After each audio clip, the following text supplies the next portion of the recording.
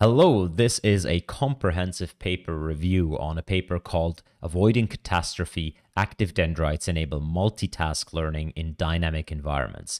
This is a very cool paper because it combines ideas that come from biology, which are active dendrites, and ideas that come from deep learning, namely the problems that we face in multitask learning and in continuous learning. Catastrophic forgetting is one of the main problems of these areas, and the method of active dendrites, directly inspired by biology, can really help with that. So this video is a comprehensive review on the method of active dendrites in deep learning as the paper describes it. By the end of the video, you'll have a good understanding of what is in the paper. In the next video that I'll publish tomorrow, there will be an interview with the authors, which was also super interesting. And I definitely invite you to check out both. As always, if you have any comments, please leave them in the comments on YouTube. Leave a like if you do like the video, and I'll see you around. Bye-bye. Hello there. Today we're going to look at avoiding catastrophe. Active dendrites enable multitask learning in dynamic environments. This is by researchers of Numenta, Cornell, and Stanford. So this paper proposes to bring some of what has been lost in translation from real biological neurons to deep learning neurons, to bring some of that back into the deep learning neurons, specifically the concept of what they call active dendrites, and also a bit of sparsity that is to be found in biological neurons. So they bring these back into deep learning neural networks. And it turns out that that is pretty useful to combat something known as catastrophic forgetting. Thus, the title of the paper, Avoiding Catastrophe. So catastrophic forgetting is a phenomenon where in multitask learning or continual learning, a network has to learn many things at once. And then these things interfere with one another. And it turns out that our methods of training neural networks using backpropagation aren't really good at that. So either they don't learn any of the tasks because they conflict with each other, or in continual learning, they do this catastrophic forgetting where as soon as a new task comes in, they completely forget about the old task. So many solutions obviously have been proposed, and this right here is not entirely ultra novel, but it is interesting. It ties together biology and sort of practical applied deep learning, and it does have some connections to, for example, modern transformer architectures and so on. So I'd also be interested to hear what you think, how this stuff is all connected. So they start out saying that artificial neural networks, they call these ANNs. So whenever you in this paper, ANNs means sort of the deep learning neural networks. We have to be a bit careful when we talk about things that involve biology because neural networks is an ambiguous term there. Like, the neural networks is an ambiguous term because it appears in both domains. So they claim they fail dramatically when learning multiple tasks, a phenomenon known as catastrophic forgetting. And I already said catastrophic forgetting, it essentially means that you can't learn many things at once. So it says learning multiple sequential tasks can lead to significant interference between tasks. They look at two different tasks right here. One is multitask reinforcement learning, and the other one is continual learning. So in multitask reinforcement learning, it's essentially reinforcement learning with multiple tasks. So you're some sort of an agent and you're in some sort of environment and you have this basic loop of sending an action and getting back some kind of observation and reward. However, there are many tasks in this environment. So maybe you see it and maybe you don't. That's a part of the definition of the problem. I think in this particular environment, you also get back kind of an indicator of which, let's call that T, the task indicator. So which task you currently supposed to fulfill. So the same environment has many tasks. And then obviously your reward is going to be dependent on which task is currently active. So you're going to give the agent a mixture. So every new episode the agent tackles, the task is different. And therefore, if the agent just does the same thing as in the last episode, it might get a completely different reward because the task is different, right? So that is multitask reinforcement learning. And it turns out that, and this papers have established this before, and I think we have even made a video on some of them, that if you look at the gradients, they often conflict with one another. So learning one task would pull a weight in some direction, and learning another task would pull it sort of in a different direction. And there are papers that try to make these gradients as like orthogonal as possible, or project them somehow into a task-specific subspace. But as it stands, conflicting gradients can arise in these multitask settings, and therefore the classic way of training neural networks with backpropagation to update all the weights at the same time just isn't very conducive. Even worse in continual learning. So here we're not necessarily in reinforcement learning anymore, although we could be. So this is simply continual learning, where you present a neural network. So you have a neural network. The neural network is able to, take whatever picture, let's say it's a picture classification, and give you some sort of a class label for that picture. And now you have different tasks. So you have task one. Task one might be classify cats from dogs. Then task two might be classify, cows from beavers. Task, and so on. So there is also a bit of a specification gap. Some of these continual learning benchmarks, they will always have the same classes but different data sets. Some will have different classes, some will have new classes, and so on. In this particular case, we're looking at permuted MNIST, which is sort of the MNIST data set. So, there is whatever a picture, and there is some sort of a handwritten digit in here. And the permuted MNIST dataset is simply that every task that you consider, so task one, would have a permutation applied to all the pixels in this picture, but always the same permutation. And then task two would apply sort of a different permutation, permutation one, permutation two. So it's kind of a different task. It's the same classes. You're still classifying digits into 0 to 9, but the permutation is different. Therefore, it's like you have to learn a new task if you don't have some sort of built-in symmetry prior in your neural network. Obviously, we're not going to use convnets right here, because convnets would make no sense if your pixels are permuted. We're simply going to use feed-forward networks. The goal isn't to get state-of-the-art. The goal is to show the difference between what if we use regular neural networks. And you can imagine right here, if I train on task one right here, task one has some kind of a permutation in the pixels. I'm able, these neural networks, they're able to learn that, because if they're feed-forward networks, they don't care about neighborhood anyway. So they are able to, we train these weights right here to completion. And then I activate task two, right? Right after task one, I stop giving the network data from task one, and I start giving it data from task two. So also different permutation. I also label my images, give it to task two. Now I'm going to train these weights. I continue training these weights. And there is some effect when we talk about large language model pre-training, in that whatever you pre-train on, that kind of stays around. So any fine-tuning in large language models isn't going to completely erase the pre-training. So it actually matters what you pre-train. Although this is not the same right here. First of all, we're dealing with way smaller networks. And these way smaller networks, they're able to be kind of overwritten mostly. And also we're dealing with classification tasks right here, and not some sort of language modeling task. So yeah, these weights, they will just be overridden to the point where task one is forgotten. It's nowhere. So if we draw up some sort of a weight, task one would pull it in this direction. That would be the gradient. So the weight would slowly update by update going this direction. And then all of a sudden we activate task two, which would pull it in this direction. So the weight would then travel into this direction and essentially forget about task one. So it is nowhere near where it should be for task one.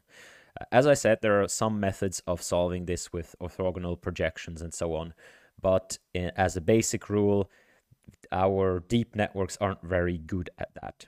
So what do we do about it? This paper's idea is that since our deep networks use a model of the neuron that looks very much like the thing on the left, so you have your input weights, which are commonly known as the weight matrix or the weights of the layer. This is just one row or column, I guess. Well, it depends on how you specify the layer, but these are just all the input weights going into one neuron. They're summed up, so this is the matrix multiplication, and then there is some sort of a non-linearity right here, which could be a sigmoid, which could be a tan H, which could be a ReLU, and that's essentially still the model that we have. This is like it's decades old, this model, and it served us pretty well, but it has forgotten some very important aspect of biology.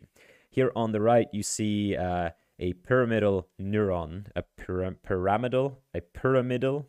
I'm just gonna call it pyramidal because of pyramid.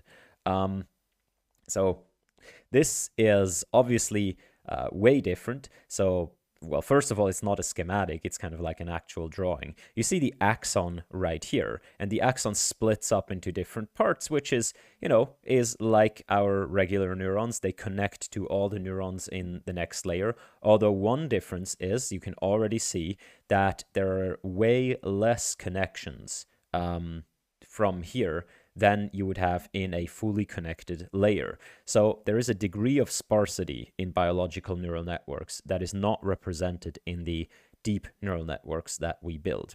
And then the inputs right here, we just consider all the inputs to be the same. However, there is a difference between what they call proximal inputs and distal inputs. So proximal inputs would be inputs that are very close to the cell's body, and those behave very much like the linear influence that we see in our model.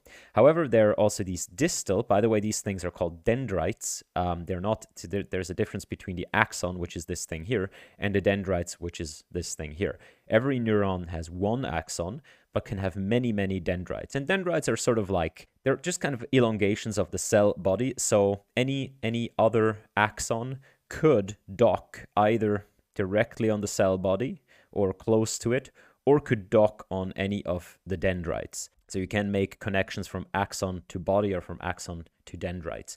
And dendrites are kind of like harbors, like ports or docks for incoming traffic. Yeah, that's about how I can explain it. However, these distal dendrites, they're not acting like as much as like linear things. What they are doing is, and this paper describes that, is they act like their own little subunit that computes its own function. So it's almost like a mini neuron inside a neuron, and that mini neuron can then influence or modulate the cell body. So whenever that mini neuron is, for example, very high, is very activated, it will raise or lower the activation threshold for the main cell body. So it can sort of influence the main cell body in a multiplicative way. And that's exactly what we're going to see in this architecture.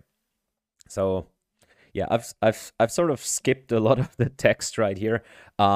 Yeah, if you're a Patreon, you get these notes. I hope they help. I've never considered my scribbles to be super duper helpful, but I've started pre-annotating, and I hope it helps someone. But yeah, these are mostly for me to see what I have to look at. So what does that have to do with continual learning? Well, they describe right here, they hypothesize that biological properties of pyramidal neurons in the neocortex can enable targeted context-specific representations that avoid interference. So pyramidal neurons, which comprise most cells in the neocortex, are significantly more sophisticated, demonstrate a wide range of complex, nonlinear dendrite-specific integrative properties, and they are hypothesizing that this modulation property that we've just discussed, this modulation property could battle this catastrophic forgetting. Specifically, what they say is that, well, we have many of these dendritic distal submodules, and these could learn, and there is some biological evidence for that, to recognize different contexts in which you are in. And depending on which of these is active, that means which context is recognized, it can modulate the body of the cell. So the cell could react differently depending on the context. And that is one of the ingredients exactly that we need to avoid this catastrophic forgetting or do multiple tasks at the same time, is to say, hey, I'm only going to activate my cell body if I'm in the correct context, meaning, for example, a particular task is active.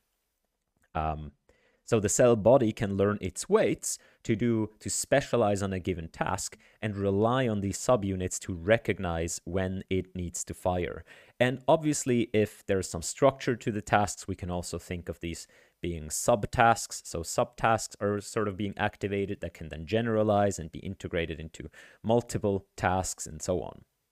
So there's a bit of related work. The active dendrites, that is pretty much what I just described.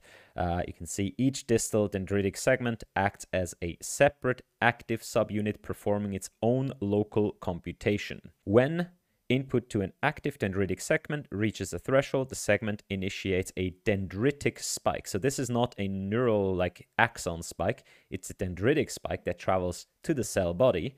Okay, I've apparently memorized this passage, and can depolarize the neuron for an extended period of time, sometimes as long as half a second. They don't model time dependency right here, by the way. That's something they don't integrate right here. During this time, the cell is significantly closer to its firing threshold, and any new input is more likely to make the cell fire. This suggests that active dendrites have a modulatory, long-lasting impact on the cell's response with very different role than proximal or feed-forward inputs. So they say they typically receive contextual input that is a different input than received in proximal segments. Proximal are the near ones. These context signals can arrive from other neurons in the same layer, neurons in other layers, or from the top-down feedback. Another thing they don't model right here is any sort of top-down feedback or same layer or anything like this. I'm just taking this away. What they do model is these dendritic subunits. The second thing they're very interested in is sparsity. So sparse representations are ubiquitous in biological neural networks, not so much in deep neural networks. They claim that studies show that relatively few neurons spike in response to a sensory stimulus across multiple sensory modalities. Sparsity is also present in the connectivity, and they claim that one advantage of sparsity in representations is that vectors for two separate entities have low overlap. So they're now talking about deep networks because biological networks don't have vectors. So they're talking about how if you impose sparsity in a deep neural network and you are in high dimensions, then your representations likely will not collide because a lot of the entries are zero. Low representation overlap among unrelated inputs may be particularly useful when an artificial neural network is learning multiple unrelated tasks. And that's why they are interested in the sparse representations, because if different things aren't likely to overlap, they're not likely to interfere with each other, and therefore they might be useful to combat catastrophic forgetting. So two things: we're going to implement these active dendrites into our models, and also we're going to implement a degree of sparsity, and we're going to observe how these two things work together to combat the catastrophic forgetting phenomenon. That is essentially what this paper suggests. So let's look at exactly how they do this. I think it's best to jump to the model right here. So this is one of the models or one of the architectures they use. This is the actual they use two-layer neural networks. So yeah, these are not huge networks that they use right here. It is for reinforcement learning, so it is kind of a soft actor critic. They use this benchmark right here, where a robotic arm needs to perform multiple tasks in the same world. And in this particular task, the agent always gets the information which task is active. So which task is active goes into this context vector on the left. This is a one-hot vector that is fed as a context signal. What's special about this network is that, first of all, you can see that there is a linear layer, and that is not some classic linear layer, that is a special linear layer, namely the active dendrite linear layer. So the active dendrite linear layer has a feed-forward signal, and that feed-forward signal is treated just as a classic deep neural network feed-forward signal. So that would be, the feed-forward signal would essentially be whatever the input here is. In this case, probably the robot's state or something, and its position, and its maybe the position of the whatever object it needs to grab, if that's not always at the same place, and so on. So that's the state input. And if it were only one task, the network could just learn from this input. However, this is multiple tasks, so it gets the context vector.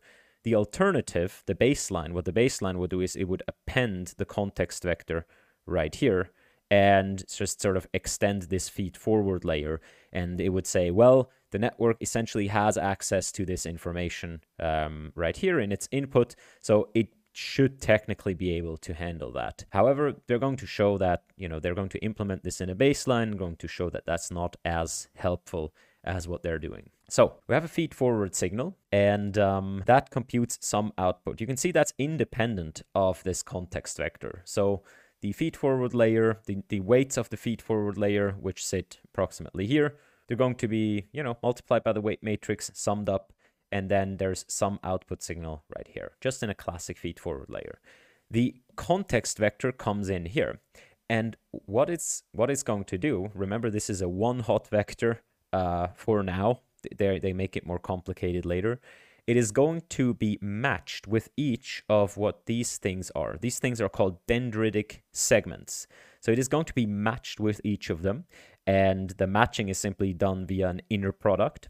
That's what this little sum symbol does right here. So there's an inner product between the context vector and the dendritic segment, and then they're going to select whatever dendritic segment matched the highest, and that is going into here. And then here is a modulation function. So the signal that is the highest inner product with whatever dendritic segment is going out here and modulates that signal, and that's going to be the output. Now let's look at how these dendritic segments work, because that's really sort of the meat right here. Here you can see the forward signal. The forward signal is your classic signal right here. There's a weight matrix, or vector in this case, there's the input, there's a bias. Okay. The dendritic segments they're just vectors. These are trained, okay? Every single one of these dendritic segments is a set of weights that is trained, and it's different as far as I can understand. Each neuron has its own dendritic segments, and for each dendritic segment, it has its own weights. So there's no weight sharing going on among the dendritic segments, which would, I think, break the whole thing. Although I guess one could come up with some sort of smart, like meta weight sharing right here. But the idea is that as you can see from the formula, we're simply going to take the context vector, calculate the inner product with all of these dendritic segments, take the max dendritic segment. That's going to be some kind of a number, right? This is an inner product. So this is the strength of whichever dendritic segment matched the most.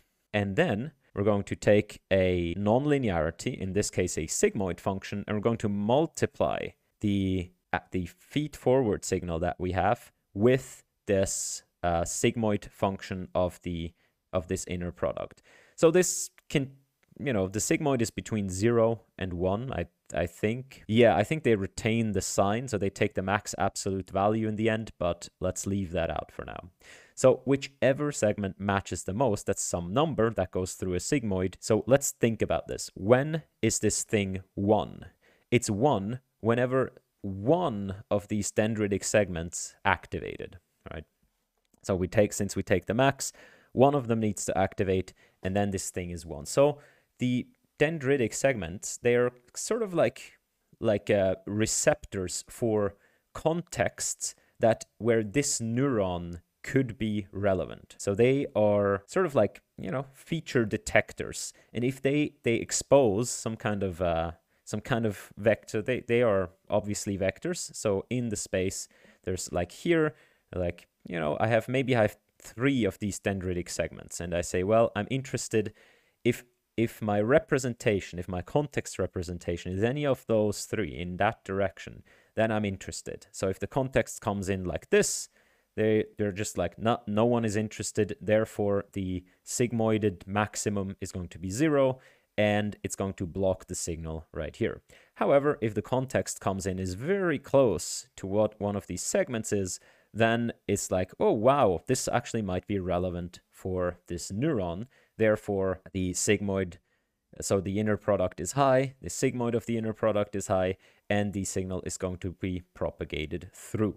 Interestingly, in the experiments, they always expose like as many dendritic segments per neuron as they have tasks, which I thought to criticize that because I was like, well, that's kind of cheating. But now I don't even know if that is necessarily like, wouldn't one dendritic segment suffice? Like if it could perfectly recognize, if every neuron was only relevant for one task, and if that could be perfectly recognized by the context vector, I guess that would work. But this is more powerful, right? You can present a number of situations where you would be interested in, I guess, okay, if you have as many dendritic segments as you have tasks, then every neuron could be relevant for every task. So a neuron could be relevant for all tasks or for just 2 of the tasks and so on.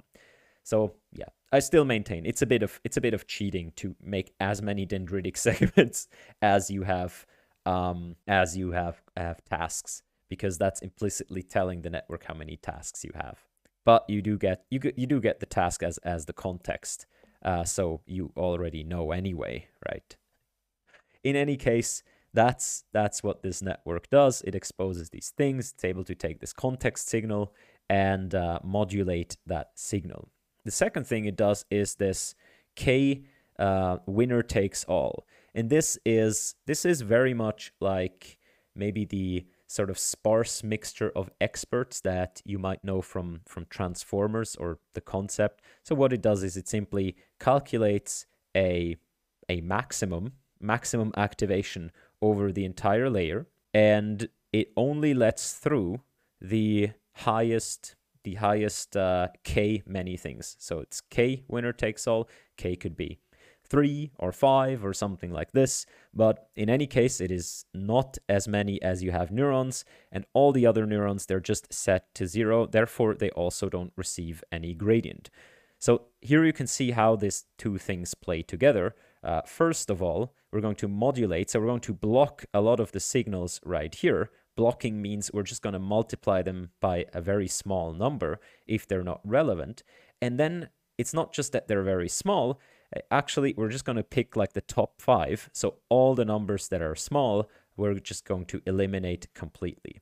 I don't know if this, this method of achieving sparsity is necessarily the best one to pick the K best, or if it'd be better to just threshold somewhere, because K then is some sort of other hyperparameter that you might set via cheating, or that you might have to try out, and some sort of a threshold might be more robust, especially since the sigmoid is fairly steep function.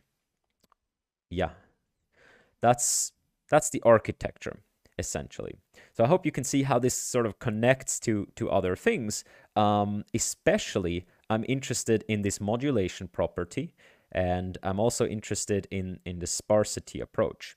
Obviously, if you have sparse representations, there's not going to be any gradient flowing back through the neurons that weren't activated, and therefore there's not going to be any gradient into these neurons. That means these weights here aren't trained for that particular neuron. It means these dendritic segments, which are, again, these are parameters, trainable parameters, so these blue arrows are backpropagate trainable.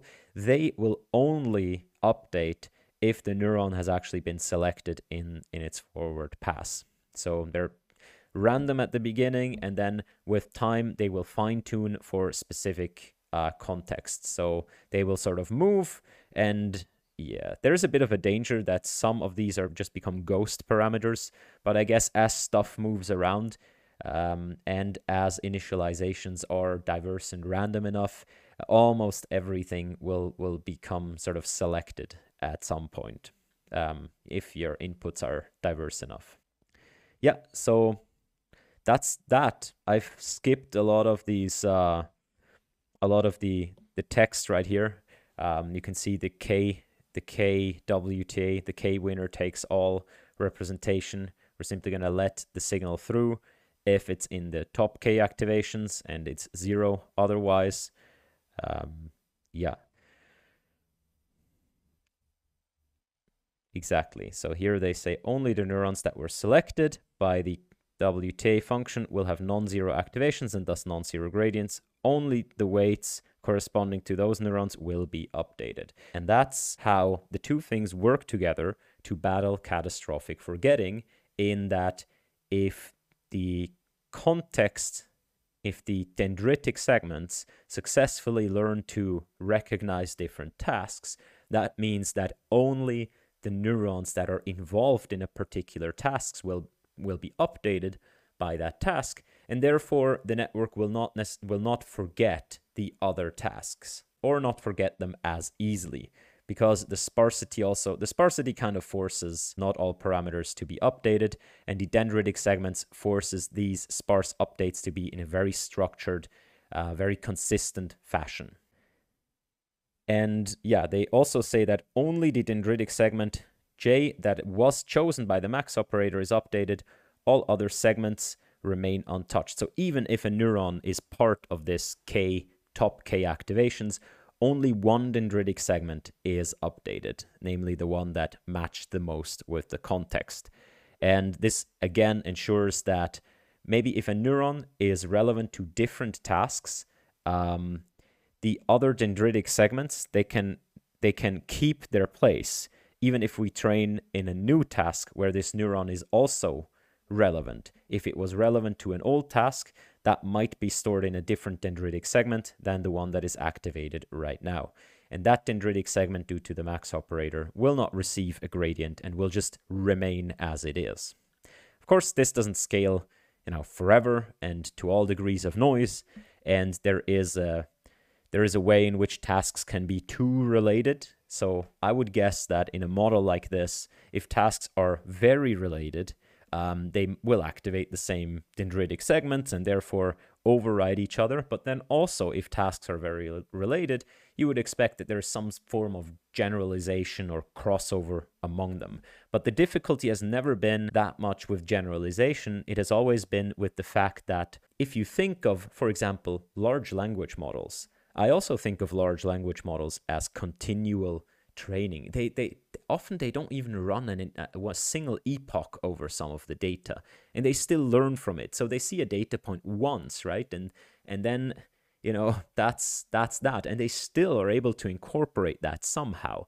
So how are they not subject to catastrophic forgetting? They also, in a way, implement different tasks, because I can query GPT-3 with so much stuff. Like, it can do so much different, diverse things. It is like a bit of, sure, it's always the same loss, and the gradients don't necessarily conflict of that loss, but it's kind of a multitask learning. And one key difference is that GPT-3 is presented with sort of an IID shuffled sample of the training data. However, here, all the data of task 1 comes first, and then all the data of task 2 comes later. So even if there's some generalization aspect, I would expect if tasks are close together, task 2 will override task 1, because the same dendritic segments might activate. And just from the model here, they don't have a way to I feel they don't have a way to battle that. Maybe they're of a different opinion, but maybe some sort of, how should I say this? Some sort of a contrastive method, like a contrastive addition to these dendritic segments, like pushing them apart from each other for different tasks, if they have the task information, or just plain pushing them apart from each other, maybe hallucinating pseudo tasks for that, may be a way to automatically adjust to how close together or far apart the different tasks are. Yeah, that's just what I would guess might help, but maybe I'm completely wrong. Tell me what you think. They say, we hypothesize that a functional specialization will emerge where different dendritic segments will each learn to identify specific context vectors. So that's the model. Now they go into the experiments. As we already said, they do two things: multitask reinforcement learning. This is this robot thing, so it's all at the same time. In this particular case, it's not one after another, it's all at the same time. I think each batch is always from the same task, but like the next batch will be of a different task, I think. Yeah, but it's different tasks, right? So the same actions don't lead to the same reward, and that means conflicting gradients. They use a very basic RL algorithm right here, which is not necessarily important for our discussion. Just to say that the networks are quite small, right? They have 2 hidden layers, each with 2,800 neurons, which, okay, that's sizable. So they're quite fat hidden layers, but it's just 2 of them. And then each one is followed by a K winner takes all activation function, and then there's the final output layer. They say that the first layer has standard neurons, whereas the second hidden layer contains active dendrite neurons, which are modulated by the context vector. In this case, the context vector just encodes the task ID as a one hot vector. And yeah, each active dendrite neuron in our network has exactly 10 dendritic segments, the same as the number of tasks to learn. They do ablations where they increase that number of dendritic segments, but yeah, I do think they're giving their model the absolute best chance to learn right here by setting some of these parameters with essentially, okay, it's not hidden information in this particular case, but it is in the next case where we're not getting the task ID, as you will see. So this is how the model looks. There's the state vector, there's feed forward, we have some sparsity enforced by these. Notice that it's really interesting that sparsity is even enforced here without any modulation. And they do also some ablations on that, but I'd be interested why they didn't choose to also have dendritic segments in the first layer. It seems quite odd, honestly, to set up an experiment like this. Yeah, and the other thing is they say, although we control the hidden sizes to yield approximately the same number of total non-zero parameters, we note that MLP baseline contains nearly 500k more non-zero parameters than our active dendrite networks. They speak a lot of these non-zero parameters and they count the network sizes in non-zero parameters. So I would be interested, what's the difference between parameters and non-zero parameters, and what is a non-zero? I've not seen this exactly explained in the paper. Is that like at the end of training, if a parameter is 0, you don't count it, or is it somehow different? I don't know, but safe to say they do try to make the networks as, with the same number of parameters, which means that if they have these dendritic segments, which are quite a number of parameters, they have to, not that many compared, but they have to turn down the other parameters. So here you can see the results at the beginning. The active dendrites network in blue is sort of underperforming, but then it overtakes the baseline, the MLP baseline. And yeah, the errors here, the variances are quite large, as you can see. They do run another analysis where they just select the top 5 for each, and you can see that it separates a bit more cleanly, although I'm not sure if that is like is that a thing? Like, can you say I'm just going to select like the top 5 of each to reduce the variance? I'm not sure if the max distribution is the same as the mean distribution. Like, could I do that in practice? Maybe not. If I just have one run, which is essentially what I'd want to do in practice, I couldn't necessarily do that. I don't know. In any case, they beat the MLP baseline in both cases. You can see that sometimes there are pretty significant differences, especially in what they claim are the harder tasks, like the pick place tasks. And these are also the tasks that have very little overlap with the other tasks. So you would expect greater interference. And that's where they have a lot of gains against the baselines. In continual learning, they use this permuted MNIST as we've discussed. And so yeah, here's sort of the comparison. Yeah, you can see Also, you can see here the variants are huge for some of these tasks. Sorry. Yeah, in the permuted MNIST dataset, they don't have a graph, I believe, but in the permuted MNIST dataset, they also are beating or advancing against the baseline significantly. So we have somewhere, there are the results. So you can see right here, there isn't a baseline in this particular diagram, but you can see that the drop-off is not very steep.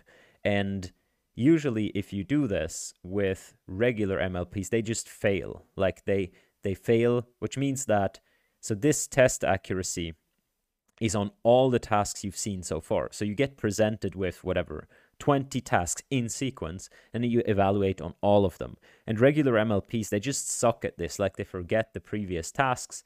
And yeah, that's that. So the fact that these networks are able to sort of hold up across, and here you can see up to like 100 tasks, is already pretty remarkable. They have two different variants. One where the prototype is given while training, which essentially means they have information about which task they're in, and one is where the prototype is inferred, and they describe these up here.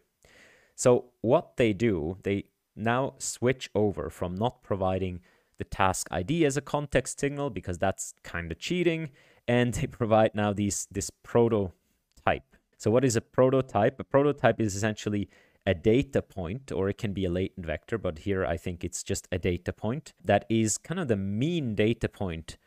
So this would be the prototype of task A, the mean data point of all the data points in a particular task. So they provide that as the context signal. Now, what they can do now is, so here you can see how that works. It's just a mean. Well, I told you.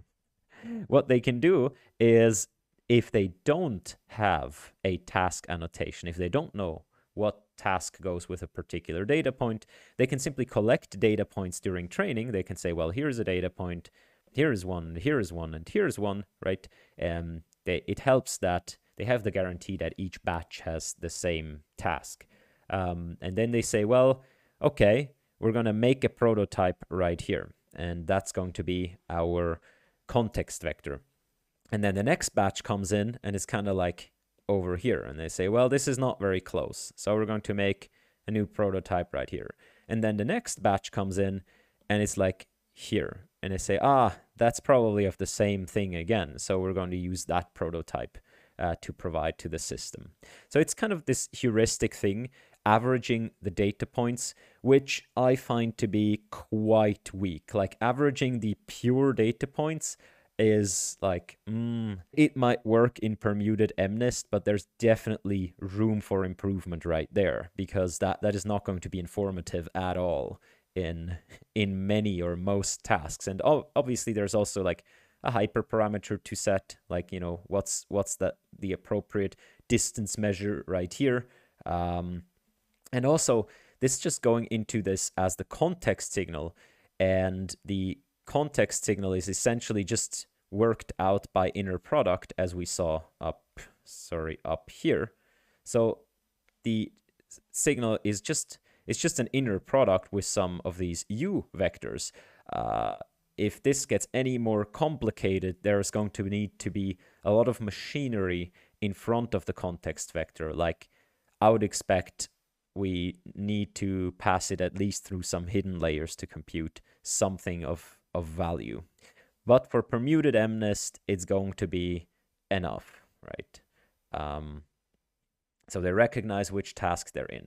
Now, I am interested why exactly they switched from providing the task ID, like at least in a first instance, why they switched over to providing these prototypes right here as the context signal, right? Just experimentally, they have this one experiment in this one setting where they just provide the task ID, and then they have the other setting where they do something different. I would get it if they did both things in the same setting, But having two different settings and just doing two different things is a bit suspicious, I guess. And also here you can see they provided actually to both layers and not just to one layer. I would like to know the story behind this. They also compare to a baseline, which is called SI. So SI, as they describe here, it is a thing that operates solely at the level of synapses. It maintains an additional parameter per weight that controls the speed of weights adapting to specific tasks. The two approaches are complementary. That's why they can be combined. You can see on the right, so on the left-hand side, you can see what happens if you infer these prototypes during training, and you can see it's just a little bit worse, which I think is like 100%. So I don't know how much better or worse they would be if they actually gave the task ID, but I think this distance right here, that is only going to be possible on non-permuted MNIST. Maybe I'm wrong. Maybe I'm wrong. So here you can see, interestingly, right, here's the active dendrites. This is kind of the curve from the left. And then these SI method, just by itself, actually beats the active dendrites. However, you can combine both, as you can see, and both together are stronger and give you an even better boost. So that is, I mean, it's good if you can combine all the tricks that you had so far. I would have liked to have here okay, the MLPs, they just suck, because right now it's not exactly clear how much they suck, although I'm sure that there's some appendix table, and I haven't found it. The paper is quite long. So here they compare to a different method, which is called XDG, which is context-dependent gating. Sorry. So they say this is the implementation closest to theirs. This is another idea. However, that one uses hard-coded distinct subnetwork for each task. So this is pre-allocated. It pre-allocates as you subnetwork, you're for task 1, you're for task 2, you're for task 3. They engineer this in a way where they expect some overlap between the tasks and some separate neurons, and then they only train the subnetwork. So they need the task ID to be provided. The implementation invokes task-specific subset of the hidden layer. Other neurons are forced to have an activation value of 0. This requires a task ID that determines exactly which neurons to turn on or off. It turns out, so the way they emphasize all of this is that it turns out that they do beat the baseline, as you can see right here, when you just do them by themselves. But as soon as you combine them with this SI technique, the XDG outperforms the active dendrites. So obviously they need to highlight the differences right here, which is a good tactic, right? And it's valid. They do more. So here they say task information is inferred, it's not provided via this prototyping, where this provides the system with a task ID during training and testing, right? And it's important to see that even if they do the prototyping with the information of the task ID, they claim that during inference time, there is no task ID provided, and they simply, they see whatever, if a data point is whatever prototype the data point is closest to, that's the prototype they take. The second thing, subnetworks automatically emerge via the use of dendritic segments in their model, whereas the baseline, it pre-allocates different subnetworks for each task. And that's legitimate. However, I can't shake the feeling that they've evaluated it, and then this thing was better, and they were like, rats, no, what can we do? Okay, we can't beat it. How can we make it different enough? And maybe that's when they decided, okay, let's try to not provide the task ID, but let's try to come up with a dynamic way of figuring out the task or something like this. Maybe that's the story behind why this prototyping exists, or maybe that just turned out like it is. I don't know, but it's interesting. It's interesting to see. sort of there might be a research process behind this, and which is cool because the research process sort of leads to more innovation, which is neat. There is an important question, one that which I also had during reading of this paper, and no, that's not it. We're going to get to that. First, they check their hypotheses. So they say the hypotheses of our work are twofold. First, active dendrite networks modulate an individual neuron's activations for each task. Second, the winner-takes-all activations use this modulation to activate subnetworks that correspond to each task. They provide some evidence for this. So here on the left and the right, you see the two tasks they tackle, and they give you an impression of which hidden units are active for which particular task. And you can see that it's fairly sparse. So if you look at any given column or at any given row, then not many light up in dark green, which means that not many things are activated per tasks, and a given unit is kind of specialized to particular tasks or a particular set of tasks. Now, without a comparison to a sort of regular neural network, or without a comparison to one of the two features of the network ablated, it's kind of hard to see whether this is a lot or not a lot, especially on the right. You can also see, like, is this sparse or is this not sparse? I don't know. I'm going to guess it is. Yeah, so I don't know. I'm going to believe them that this is especially sparse. And I think they also measured it at some point, actually, the sparsity. But just the graphic alone isn't necessarily enough for me.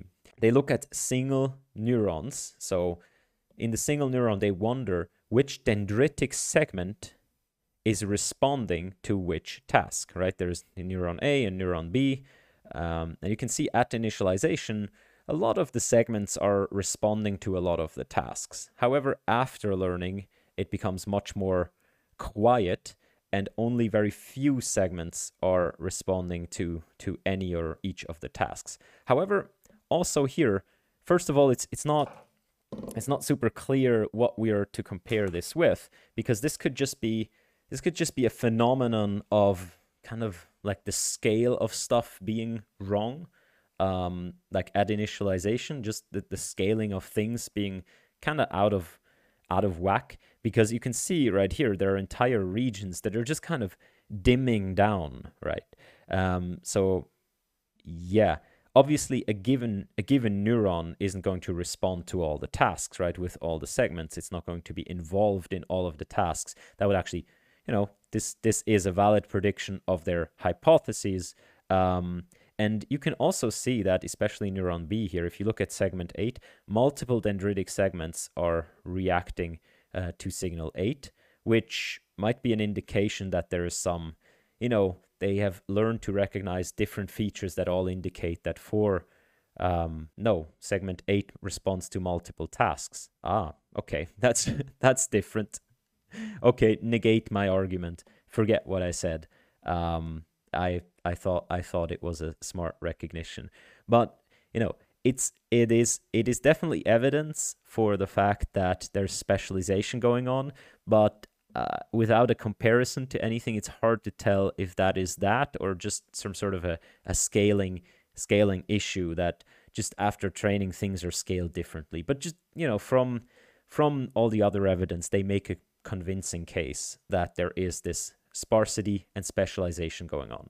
So here is the last thing I want to discuss, and this is a question that I had when reading this paper, which is, isn't there an equivalence to larger networks? Like, aren't you just sort of designing this network in this special way, and can't I achieve the same thing with sort of a regular neural network if I just make it a bit larger? They say multiple studies have suggested that dendritic computations performed by pyramidal neurons can be approximated by artificial neural networks that have one or more hidden layers. From a computational and deep learning perspective, this is equivalent to claiming that ANNs with dendrites can be substituted by larger ANNs without dendrites, supposedly. And I have tried, so they are going to make the case right here that that is not the case, that they are outperforming, for example, 3-layer MLPs, which are about the same size, and MLPs that are much larger, so much deeper. So they're going to outperform them at, you can see right here, number of tasks 100. Oh, this is probably the graph I was looking for before, no? Yeah, so here you can see how much the MLPs suck. So yeah, they show that even if you scale them up, in fact, the 10-layer MLP is even worse, which is interesting. Which might be interesting in itself. Like, why is it worse? And is there like a crossover point here?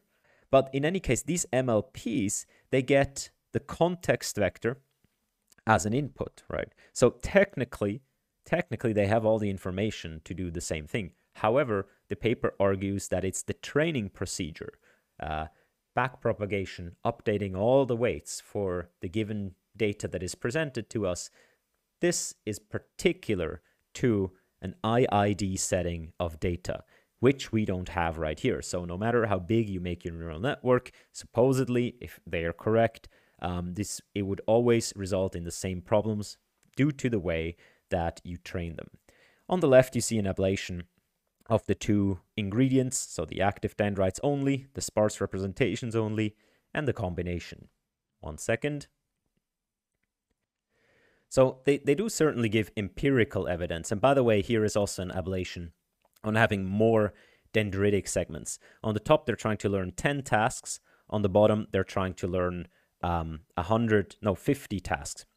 And it's interesting to see that the gains here are kind of negligible, although maybe that's just a property that they're very close to 100% already. And here you can kind of see gains until 50, and then, well, okay, I might be imagining things that there's stronger gains here than here after you pass sort of the number of tasks barrier.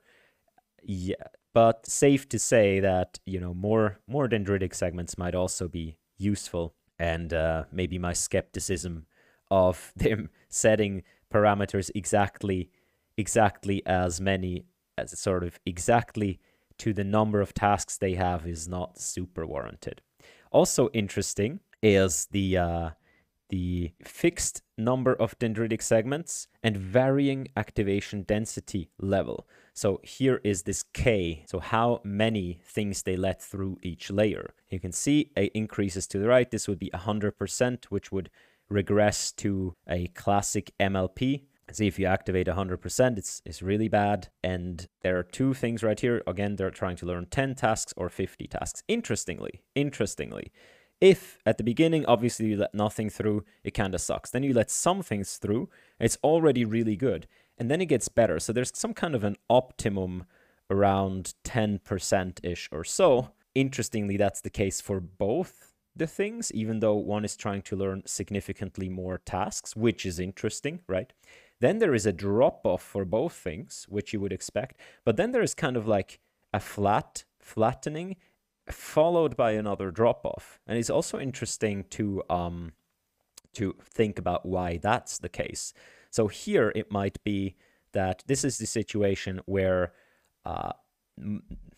very few things are overlapping, and therefore the network is able to use specialized subnetworks for all the things that it needs to do. And in this entire region up until here, it might be the case. You see it kind of drops off at the end after like 80%.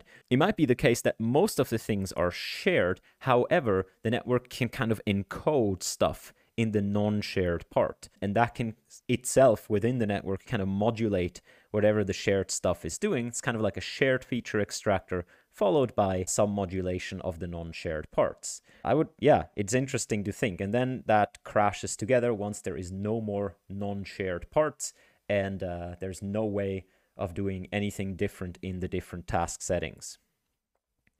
I was thinking myself, getting back to, can I just achieve the same thing with a larger network?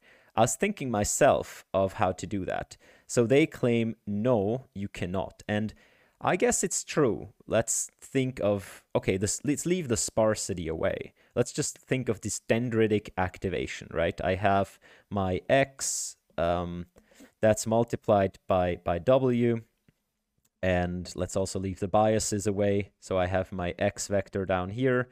I have some w, which is a weight matrix, so everything's connected to everything till here. Now, can I also, and I have my context vector, can I somehow build a feed-forward network that would also, you know, have the appropriate weight connections that I could build myself, the function wx times sigmoid uc. Let's also leave away the max right here, I guess. Okay, we can't. That's an integral part. And yeah, it's not clear to me how that would work necessarily with a single layer. And it's also not entirely clear to me how that would work with multiple layers. Like, you would have to build some various contraptions of additions. Maybe, you know, once you get a ReLU out on all of that, it might be more possible. But it's not easy to get this multiplicative interactions between signals working in a feed-forward network. However, in transformers, that might be different, right? So, you know, this, you know, we can do this in transformers, I guess in feed-forward networks too. And then the max, we have soft maxes in transformers, right? So what we could do is we could have these things here as, let's call them queries, right? And these things here are the keys. And we apply the softmax in a transformer. And the values might just be a constant vector of ones. So the values might just be constant vector of ones, which would mean that if we multiply the softmax by this thing, we would simply select sort of the maximum out of that, and that's going to be 1, and everything else might be 0. Maybe. I have this wrong, but maybe not. Yeah, I guess that would work, right? So, and then in the next layer, so that could be our output signal for layer 1, and that could be our output signal for layer 1 in a different attention head. And then the multiplicative interaction, again, we can get via attention, because attention constructs the weights dynamically by multiplication. So we could take this as keys and maybe also queries, and then simply this could be the values right here, and then we multiply them together, and that's going to be a multiplicative interaction between that signal over here and the signal over here. So I guess transformers could model something like this. It's not easy. It's not going to be in one layer. It's not going to be non-shared potentially, right, as it is here. So here nothing is shared of the parameters, but I would argue that the more powerful method of the transformer doing these dynamic weights, you know, there might actually be some connection here. And as we said, for the sparsity, we have sort of the sparse mixture of experts, which is kind of sort of a little bit similar. So flicking through the rest of the paper, I don't think I have anything annotated right here. There are hyperparameters, there are tables and more results and methods, but that's essentially what I had to say about this paper. I liked this paper because it sort of connects biological concepts. It tries to reintroduce them. It augments the fundamental architecture that we have. So this is not very task specific, right? And I think this can be augmented by quite a bit with these sort of side puts and context signals. And maybe we can think about modulating inputs. There's also an interesting connection, by the way, to like LSTMs, which essentially do exactly this, right? An LSTM has like a C signal and an H signal. I don't exactly remember what they stand for, but let's just call C context and H the hidden state. And then there is the X, the input of that particular sequence. And then there's like various ways of multiplying them and adding them and concatenating them and multiplying those here, right? And then modulating them via some sort of gating and forget gates and so on. So it is very reminiscent of just an LSTM, just not recurrent, but sort of this gating mechanism, except the LSTM obviously constructs the context signal and the hidden signal from the same state. So somewhere here there are then outputs again, like the context and the hidden state for the next vector. But it's interesting connections to all the things we have so far, and maybe we could bring them together in sort of more simple, more unified form. And I like that they applied it specifically to a particular task, and they can show, look, this helps for this particular thing. All right, that was it from me. I know this was a bit longer, but is a long paper, is a bit out of the box, and I hope you learned something. I did, certainly. Let me know what you think, and bye-bye.